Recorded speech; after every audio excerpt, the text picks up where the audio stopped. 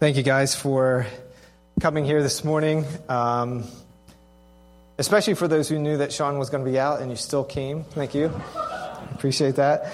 Now, I want to tell you, last week I was at my parents' house in West Virginia, and my dad had asked me ahead of time if I would preach, which is the first time he's done that. And so I actually preached this message last week for them. But as you'll find out from the message, preaching that message in a small town church in West Virginia has a different effect than preaching it in a new young church in Cambridge, Massachusetts. But there's still a lot of similarities. There's still a lot of worldly desires that both churches struggle with. There's still a lot of things in the world that pull us away from God, and those things are the same. So when I was preaching to them, I told them that we would be praying for them, and I asked them to pray for us, because even though we're quite different, we live in worlds that look a lot different.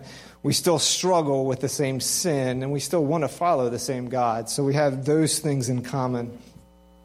So I think it was encouraging to them, and I pray that it's encouraging to you this morning. This morning, our passage is taken from Luke chapter 12. Chapter 12, verses 13 through 34.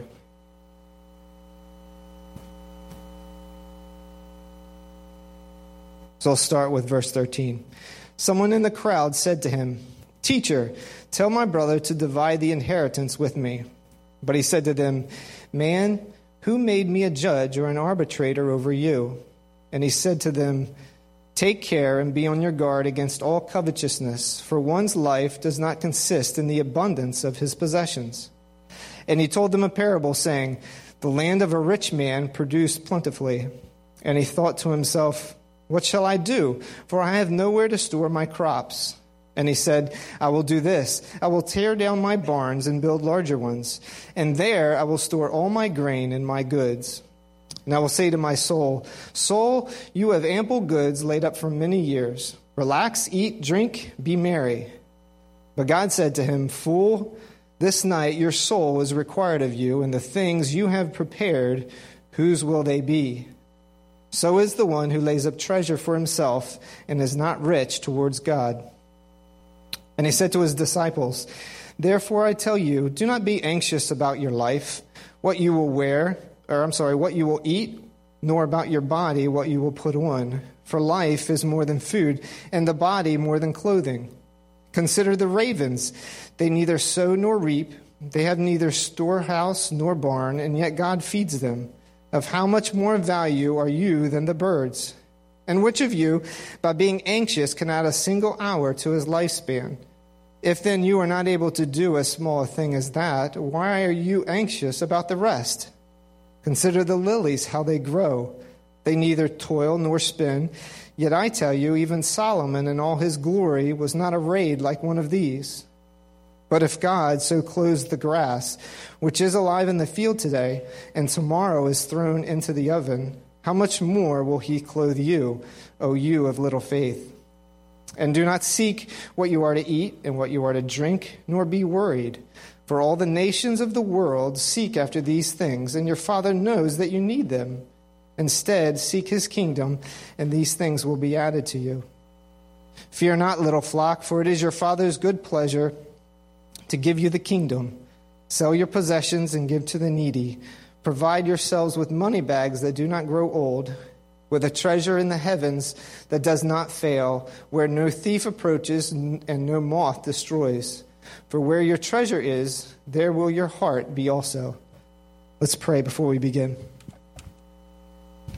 Lord, we ask your help as we dig into these verses, this passage. And Lord, we ask that you would help convict in the areas that need convicting and correcting. Lord, we ask that you would pull away distractions. We ask that you would just open our hearts and help us to learn. Teach us from your word how you would want us to live with what you've given to us, Lord, so that we can glorify you, so we can live the way that you desire us to live and not ourselves. And Lord, we ask these things in your precious and holy name. Amen. So this morning, the main idea for the message is this. Put your treasure in heaven, put your trust in God, and you will have everything you need now and for eternity. The 3 points that we'll be talking about this morning are going to be treasure, trust, and the kingdom of God. So in this first part of this passage, you'll know that we have a dispute over inheritance. Now, I don't know how many people here have been involved with a family dispute over an inheritance. There's a lot of young people out there, so I'm guessing not many. But you can imagine that with all the emotions and with all the history and the desire to want what's fair, that going through dealing with how to disperse an inheritance after someone dies can get a little difficult. It's been known to split families up, even cause siblings to not talk to each other for many years. And that's what we have about to happen at the beginning of this passage. This man comes up to Jesus and says, I want you to intervene and tell my brother to give me what is owed me for my inheritance. Now, we don't find out whether or not what he's asking for is fair. He just wants Jesus to get it for him. And we also see that it isn't that Jesus doesn't care about what this man is getting or not getting, but Jesus doesn't want to get pulled down into the details of what's taking place. He is concerned, however, about a larger issue that's going on, and he wants to warn those around him. So he tells the man, who am I to judge you? Which is rather ironic coming from Jesus, the King of Kings. But again, he doesn't want to, at this time, he's not here to judge. He doesn't want to get involved with the details, but he wants to say an important thing, and that's what we're going to get into. Now, I will warn you that the first part of this message, the first point, is the longest of the 3. It's also the heaviest. So depending on where you are in life, what your possessions look like, you may struggle a little bit more. It might be a little heavy for you. But the reason for this is because there's a seriousness and a weight that Jesus is bringing to this passage. And so he wants us to feel the dangers that can come from what he's going to warn us about. But it will lighten up. There is comfort in the end.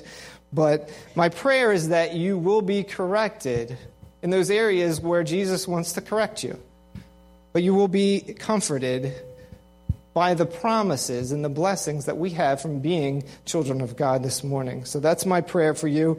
And it was my prayer for you this week as I was going over this, knowing that we live in an area that is very much about stuff. It's very much about education and degrees and money and possessions. And so it's easier for us, especially for young people who are just at the point of their lives where they're getting into this new area. Maybe you're just ending school or just getting into school or starting a new job. These are some things that you're going to have to wrestle with, and Jesus wants to warn you about them. So the first part of our passage this morning deals with treasure. Where's your treasure? And are you desiring to be rich on earth or rich toward God? Let's take a look at verse 15. And Jesus said to them, notice he turns from the man and turns to the crowd to say this. He says, take care and be on your guard against all covetousness, for one's life does not consist in the abundance of his possessions.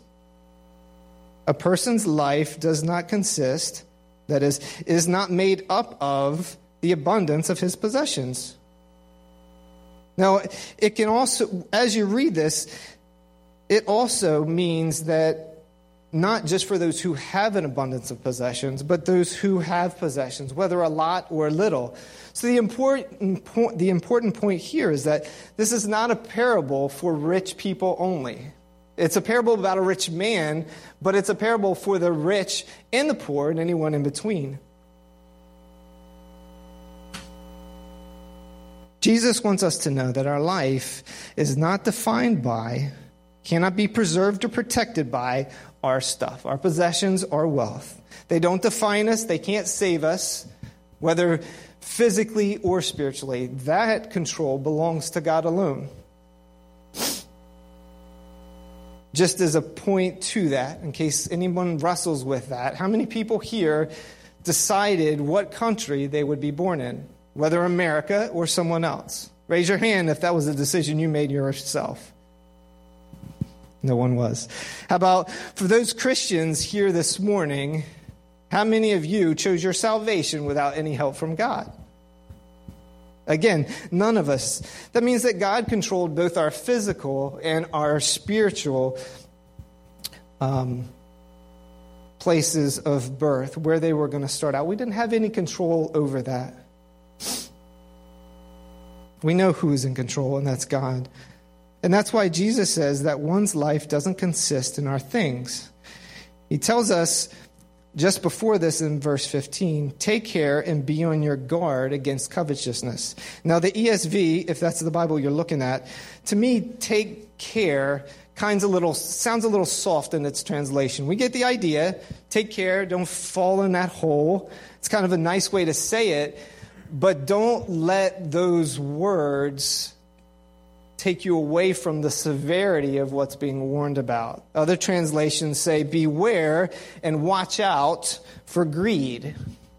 Why? Because covetousness and greed is real. It's real and it's a sin.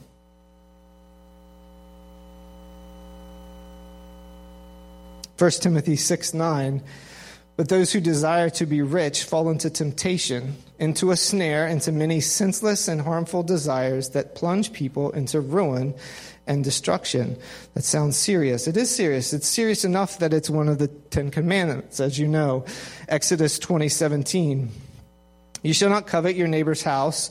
You shall not covet your neighbor's wife, nor his male servant, or his female servant, or his ox, or his donkey, or anything that is your neighbor's. Now, we know this and we know what covetous means, but sometimes I think the age in this verse can kind of lighten what's being said. Okay, because I don't know anyone who has a donkey anymore, and if they did, I wouldn't covet it. So change those words for something that is more fitting for you and the life that you lead. You shall not covet your neighbor's house, your neighbor's car, or anything that they own. You can change the pronoun so that it relates to you. Men, don't covet someone else's woman, and ladies, don't covet someone else's man. Okay, but we're not going to stop there, because it's not just anything that they have, as in physical things, but it's anything that they have as far as what God has given to them. So with that can come popularity, job status, intellect, their retirement, their health. These are all things that we can look at and say, I wish I had that. Why can't that be in my life, God? If he wanted it for you, if he thought it was best for you, he would have given it to you. Now, in saying that if he wanted it for you, he would give it to you, I also want to say that there are things that are in our life that are brought about not because God gave it to you, but because you chose to go out and get it. So sometimes living in this United States where debt is so easy to get into, we can get things that we want even though God didn't want us to have those.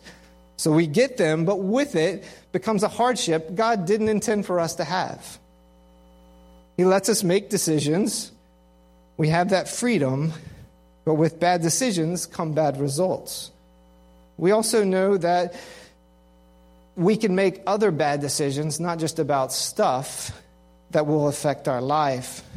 I'm thinking of sometimes we want to pursue or date someone who is not wise for us as Christians to pursue, and yet we want to do it anyway.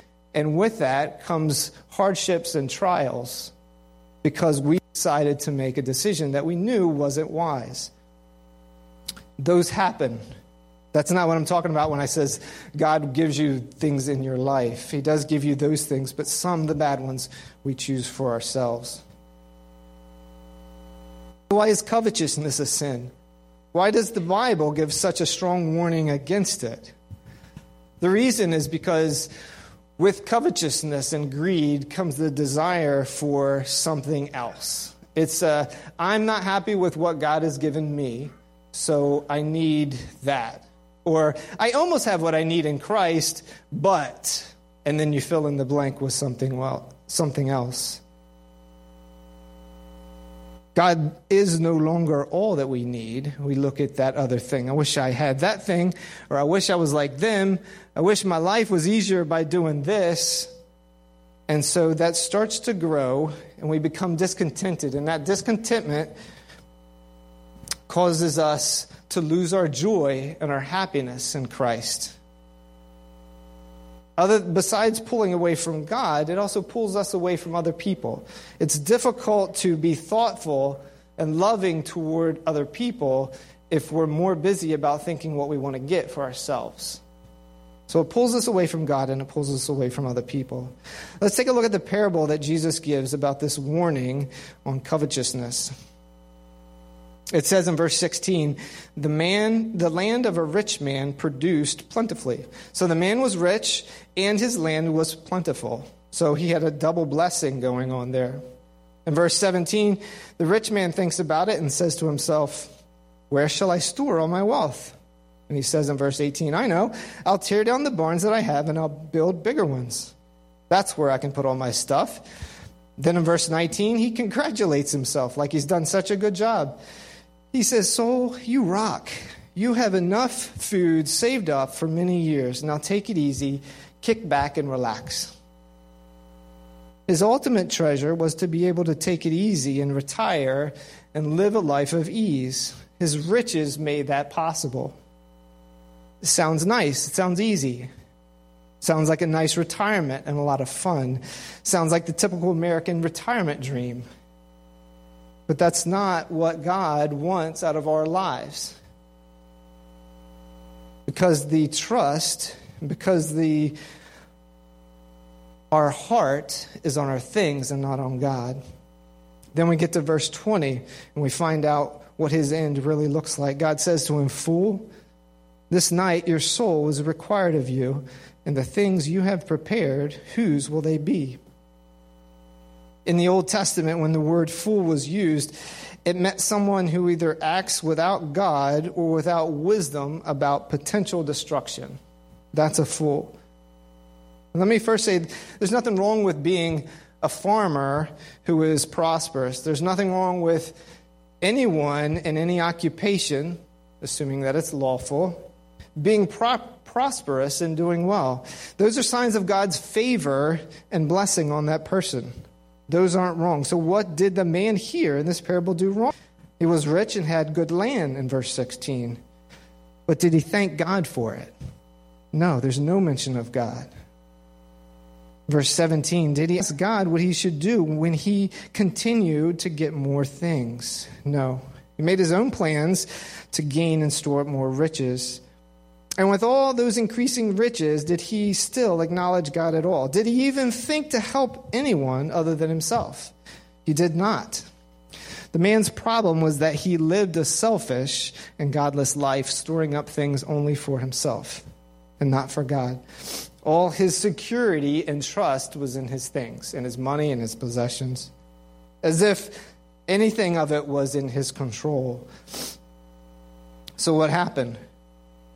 God calls him a fool. Actually, if you look into it a little bit, he actually calls him a damned fool. He says, tonight you're going to lose your soul. In other words, you're going to die and all your riches are going to be someone else's. If you're not a Christian this morning, I would urge you to seek God today. Come and see me after the service. Come speak with a number of people here. John 3:16 says, for God so loved the world that he gave his only begotten Son. Why? That whosoever believes in him should not perish but have eternal life. Like this man, when we reach the end of our lives, and most likely it'll be at a time where we're not expecting it, we don't want God to say to us, you're a damn fool.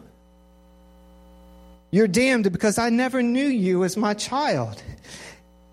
And you're a fool because all your life was for yourself. Now, if you're a Christian this morning, when you die, God's not going to say that you're damned, but he can look at you and say, you're a fool. All that I gave you, all that you were blessed with, all these people in need, all these opportunities to serve me, and you lived for yourself. So, how do we avoid being the fool? Verse 21, Jesus says, the fool is the one who lays up treasure for himself and is not rich toward God. So if we want to avoid being a fool, then we lay up treasure in heaven and we're rich toward God. Okay, what does that mean? What does it mean to be rich toward God? It's when our riches are not aimed at ourselves. It's when our riches are aimed towards God's work. Our time, our money, our resources are used for what God wants to do. It's caring for and loving for other people. It's taking the earthly riches that we have and showing the world that they're not valuable to us. They're valuable for God and His kingdom work. We don't need the things of this world. Do you make much of your talents in earthly things, or do you make much of God and store up treasure in heaven? Are you generous with time and money? Do you help people in need? Do you care about the church, its people, the spread of the gospel? Now, I know that we all are different in different ways. We have different skills. We live out different schedules. We have different jobs and responsibilities. So how we store up heavenly treasure is going to look different person to person. So some people might say, well, what does that look like for me to store up treasure in heaven? For the details of that, you're going to have to take that with God. That's a God question between you and God. God, of the things that you give me, how am I using them for your work? Am I selfish in any way with the things that I have? What am I being a fool about? If I give you a list of those things, it's not going to be helpful. You're just going to go by the list and not by the heart. So where is your treasure? And what is your heart set on? That's our first section this morning. The first section deals with our trust. Verse 22 in this section. After the parable, Jesus says to his disciples, "Therefore I tell you, do not be anxious about your life, what you will eat, or about your body, what you will put on." Verse 23, "For life is more than food, and the body more than clothing." Jesus tells us not to be anxious or worry about food or clothing, and then he gives us a connection back to verse 15. Look at the second half of verse 15. It says, "One's life does not consist in the abundance of his possession. Your life is not in your stuff and is about bigger things than food or clothing." And Jesus says not to be anxious or worry about those things that we can get consumed about and think that our life is in. Jesus wants us not to be worried about those things. In verse 24, Jesus gives us an example from nature of why we shouldn't worry. He says, "Consider the ravens. They neither sow nor reap. They have neither storehouse nor barn, and yet God feeds them. Of how much more value are you than the birds?" Now, I'm a science and nature guy. So as I come across this verse, I couldn't help but wonder, why did Jesus, for this story, choose to say or use ravens as an example? If we look back in verse 6 of this chapter, we see that Jesus says, "Are not 5 sparrows sold for 2 pennies, and not one of them is forgotten by God?" He could have used sparrows again, right? But he didn't. Did he just change it up for something different? Or, and this was my thought, did Jesus, the Son of God, creator of all animals, have a reason for putting ravens in this section or not? Now, obviously, we could read past it, and there's nothing there for us, and we still get the point. But I couldn't help but not dig in a little bit, so luckily you get to go with me on our little excursion as to why Jesus says ravens here and not something else. If you don't know what a raven is, it's similar to a crow. It's a large black bird. It's a little bit larger than a crow, and they're pretty common over all areas of the world. They're a predatory bird that, in addition to that, across many people and cultures, even in the movies, they have association with death. when you think of a raven, which makes sense because ravens seek after death. They're carnivores. They eat meat. So their diet comes from eating the remains of other animals. They're greedy. They're restless. They're also highly intelligent birds. So what happens is when a large hunting animal like a lion or a wolf kills its prey, a raven has this uncanny ability to know about it very fast, and he moves in to steal some of the food. Now, a lion, as you know, a lion has to act quickly when he's getting his food because shortly the hyenas are going to come and he's going to have to share it with them. So the raven takes advantage of this and moves in fast to get what he wants. It's also been known that ravens will fly up behind a hawk and pull their tail feather out while they're flying so that they'll drop the food that are in their talons. So they take advantage of the opportunity. They're greedy. They're restless. They're slick and sly. Okay, so what about ravens in the Bible? If we look back to the Mosaic Law, Jews were allowed to eat birds that were considered clean. That is, anything that fed on grains. So doves and sparrows fell into that category. However, birds that ate other flesh and other blood from other animals were considered unclean. That makes sense. This category includes hawks and vultures and, of course, ravens. So we see that there's something unclean about a raven. There's something greedy about a raven. What else do we see? I noticed something interesting from the story of Noah. If we look back at, I don't have it here. If we look back at Genesis 8, 6, and 7, it says, "At the end of 40 days, Noah opened the window of the ark that he had made and sent forth a what? A raven." Why did he send forth a raven? "It went to and fro until the waters were dried up upon the earth." The thing to notice is he sent out a raven first because the raven is going to ravishly, with all of its being, find something to eat. He's not as soft and loving as a dove. He's going to go after it. The other thing to note is the raven wasn't allowed back into the ark when Noah let it out. Because it was unclean, if it came back, it would have to stay on the top of the ark and not be allowed in. Which, as we read from this same story, the dove was allowed back in, but the raven was not. So the raven was used to see when there was land available and what was available out there. So we come back to why Jesus chose a raven in this example. I think it's interesting that following his warning and the parable about greed, he chose to use a bird that's very greedy. It's all about himself. Very cunning in his craftiness. And greedy people are like that. Going after something you want causes those same tendencies and reactions.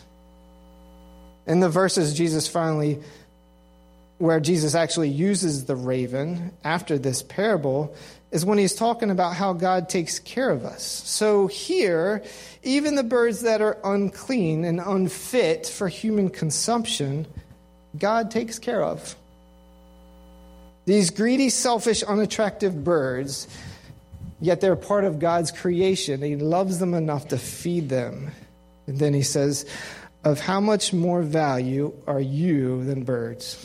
In speaking of these ravens. So I think there's a lot in why Jesus chose those birds, so that we would be more comforted by not worrying about what he says he's going to provide. In verses 25 and 26, Jesus gives us another example for why we shouldn't be anxious. This time, he uses something in our own life, something that we can't control. He says, "And which of you, by being anxious, can add a single hour to his span of life? If you can't do as small a thing as this, why are you anxious about the rest?" It's interesting that the average lifespan of a person living in the U.S., 692,500 hours. And by worrying, you can't add one to that number. Now, we can try to live healthier and make us get more of those, sure, but that's not guaranteed to us. Who controls the hours that we live is God alone. He says, so why, if you can't add one to that very large number, why do you worry about everything else? In verses 27 and 28, Jesus gives us some more examples from creation. First, he says, look at the lilies. See how they grow. They don't do anything. I couldn't help but think we have a small garden on our patio behind our house, and we planted some wildflowers. And we put them in the ground, and we give them water when it's dry, and they grow. They don't do anything. They don't have to work. They just grow, because that's what God made them to do. And yet they're beautiful. Jesus says they don't work, they don't do anything, and yet they are more beautiful than Solomon was in all of his glory. Verse 28, but as God so clothes the grass, which is alive in the field today, and tomorrow is thrown in the oven, how much more will he clothe you with little faith? Now, it helps here to have a little bit of context, because you first read that and go, why is the grass in the field? And then why is it thrown into the oven the next day? So it's helpful to know that in Palestine, at this time, wood was very scarce. So it was often the case that dry grass grass was cut down, dried, and then burned for fuel. So it makes more sense to hear that grass, as quick as its life comes and goes, God still cares about it. So the point Jesus is making is that God takes care of lilies and grass. And if he's going to do that, how much more is he going to take care of you? So what is the point? Where are we going with all this? We're getting there. Verse 29. And seek not what you should eat or what you should drink, neither be of doubtful mind. Jesus isn't saying that you should go without eating, you should go without food or water. He's not saying that you shouldn't work and provide for yourself. But he is saying not to worry, not to continually seek after what you're going to eat, what you're going to wear, what are you going to do? What if I don't have enough for my needs? God says, don't worry about it. Why does he say that? It seems like something we should worry about at times. He tells us in verse 30, because all the nations of the world seek after these things, and your Father knows that you need them. You're loved more than birds, more than flowers, more than grass, and he sees your need, and he's going to take care of you. Don't seek after the things of this world. Verse 31, instead, seek his kingdom, and these things, speaking of the food and everything else that we worry about, the thing that everyone else worries about, those will be added to you. Seek the kingdom first. Don't worry about things that you can't control. Is worrying about something God has promised you something that you struggle with? And if so, I would encourage you to spend time with God and helping you put your trust in him. He's promised to take care of you. So if you worry about that, then are you putting your trust in God?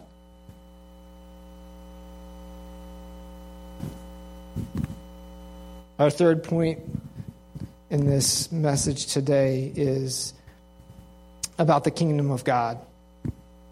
We looked at where our treasure should be. We looked at where what our trust should be in. Now we're going to look at the kingdom of God. So take a look at verse 32 with me. And I want you to hear some comforting words that we get from Jesus at the end of this passage. Verse 32, he says, fear not, little flock.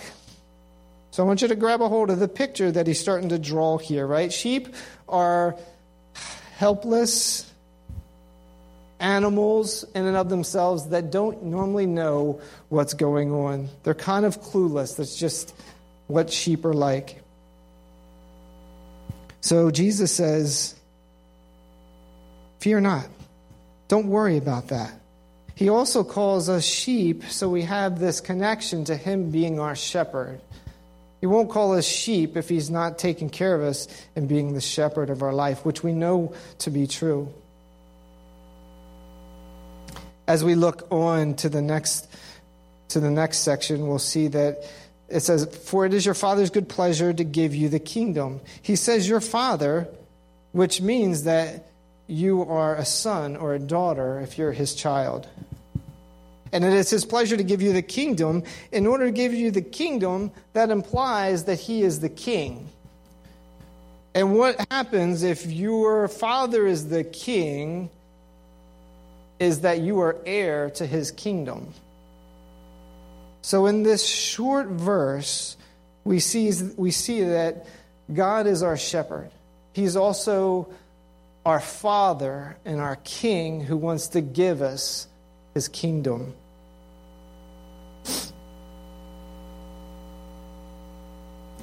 Philippians 4:19 says, "And God will supply every need of yours according to his riches in glory in Christ Jesus." That's way more than we could ever supply in and of ourselves. God will take care of our needs. What he wants is for us to live different than the world. If you remember the Israelites in the Old Testament, God chose them as his people, and he wanted them to live differently than everyone else.